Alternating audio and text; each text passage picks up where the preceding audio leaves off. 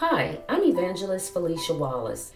Thank you for tuning in to the A Light for Christ podcast, where our aim is to reach the masses for Christ in this current day of chaos, distractions, and confusion. We have set out on this journey to encourage the weary, revive those of us who have been complacent in our faith, and redirect the lost and misguided. We are ordained pastors of the Light of the World Church of God, organized under the Church of God Ministries, Anderson, Indiana. We hope you will consider supporting our ministry by visiting our website at alightforchrist.com or from the links provided on our podcast episodes. Again, thank you for listening. Thank you for your prayers and support. God bless you. Scripture reading for today will be found in the book of 1 Corinthians chapter 3, verses 10 through 13, and then also in the book of Matthew chapter 7, verses 21 through 23. I will start first with 1 Corinthians chapter 3, beginning at verse 10, and it reads as follows. By the grace God has given me, I lay a foundation as an expert builder, and someone else is building on it. But each one should be careful how he builds, for no one can lay any foundation other than the one already laid, which is Jesus Christ. If any man builds on this foundation using gold, silver, costly stones, wood, hay, or straw, his work will be shown for what it is, because the day will bring it to light. It will be revealed with fire, and the fire will test the quality of each man's work. And then also in the book of Matthew chapter 7, verses 21 through 23. It reads as follows. Not everyone who says to me, Lord, Lord, will enter the kingdom of heaven, but only he who does the will of my Father who is in heaven. Many will say to me on that day, Lord, Lord, did we not prophesy in your name, and in your name drive out demons and perform many miracles? Then I will tell them plainly, I never knew you. Away from me, you evildoers.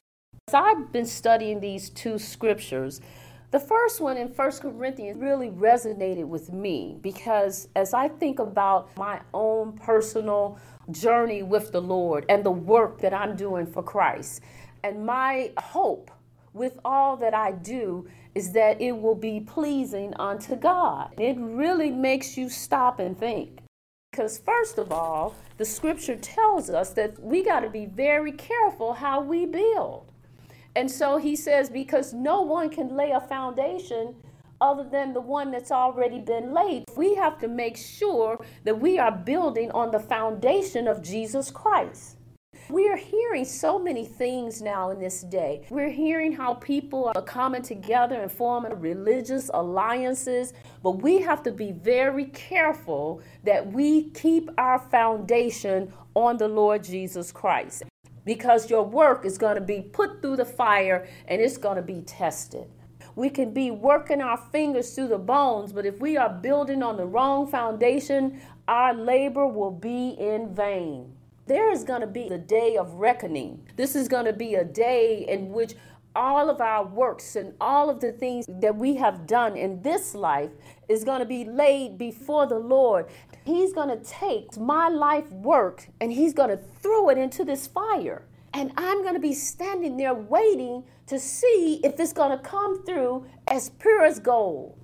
It doesn't matter what man thinks. It doesn't matter how popular we are. What's going to matter is on that day, our work going into the fire. Will it be refined or will it be burned up? We should be concerned about that. We better be careful. Imagine you've been working and then at the very last you allow the enemy to trick you and mess up your blessing. And this is talking about us who profess to be in Christ and doing a work for the Lord. We had better make sure that the work that we're doing is quality work laid on the foundation of the Lord Jesus Christ. I just want to read down to verse 18. 1 Corinthians chapter 3, verse 18, he reminds us, he say, do not deceive yourself. If any one of you think he is wise by the standards of this age, he should become a fool so that he may become wise. For the wisdom of this world is foolishness in God's sight. So in other words, don't get yourself so wise that you think you're going to reinterpret what God meant on the foundation that has already been laid. This is what's happening now. The wiser man gets, the more wickeder he gets in his thought process. Because now he thinks that he can outsmart God. No, this is really what God meant. Imagine us standing before the Lord and saying, well, this is why I made that choice, because you know what? You really meant to do this, but you did that. When he say, well, why did you change what I had made? Why did you become something different than what I intended for you to be? And I say, well, you made a mistake. We're talking about being in the presence of God and giving an account for our life. Once the breath leaves our body, the tally sheet is over. And whatever it is that we've been working on is going through the fire. Isn't that something? Think about that. And when you think about it, it should be humbling to you because your work has got to go through the fire. I am very concerned about that. And this to me brings to the thought of work out your salvation in fear and trembling. Don't think that you've already arrived. There's some things that we have to do to make sure that we are progressing in a way that's pleasing unto God. And don't let the enemy fool you to think that your wisdom is more wiser than your creator.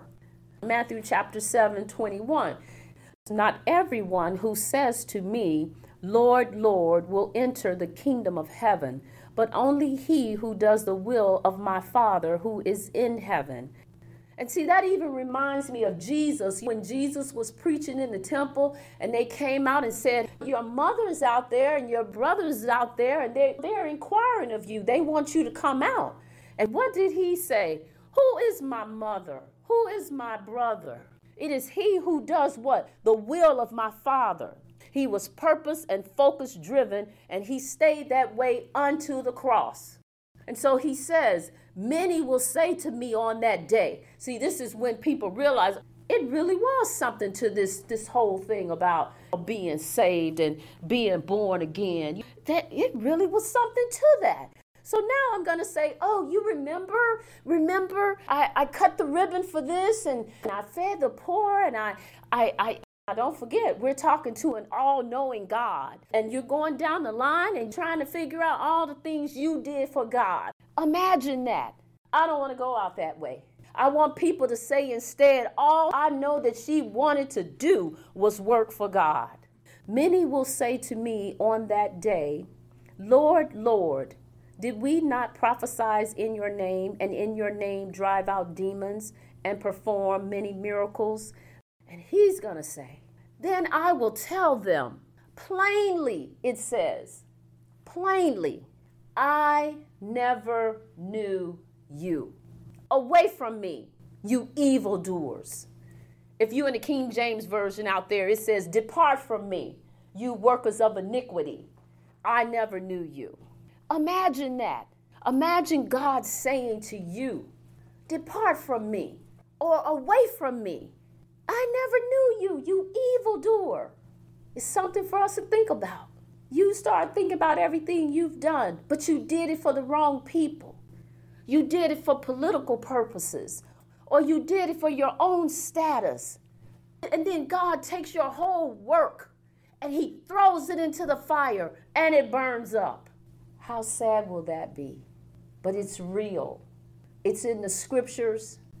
And that means God wants us to pay attention. The fire will test the quality of each man's work. Will it be refined or will it be burned up? Hi, this is Pastor Melvin.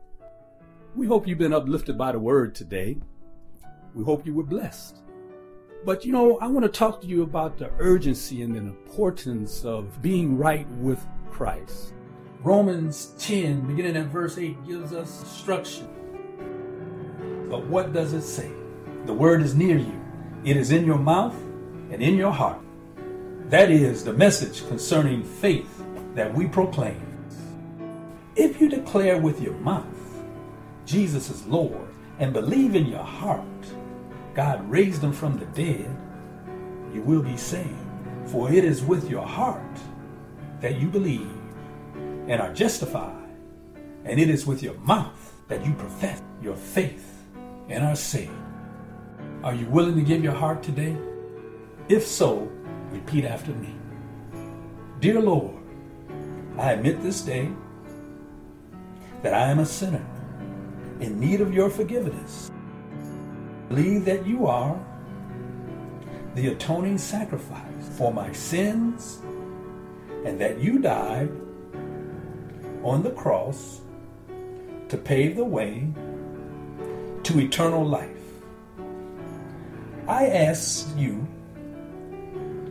come into my heart and make me whole again through the power of your resurrection, that I may be born again and enter into the fellowship of the universal body of Christ.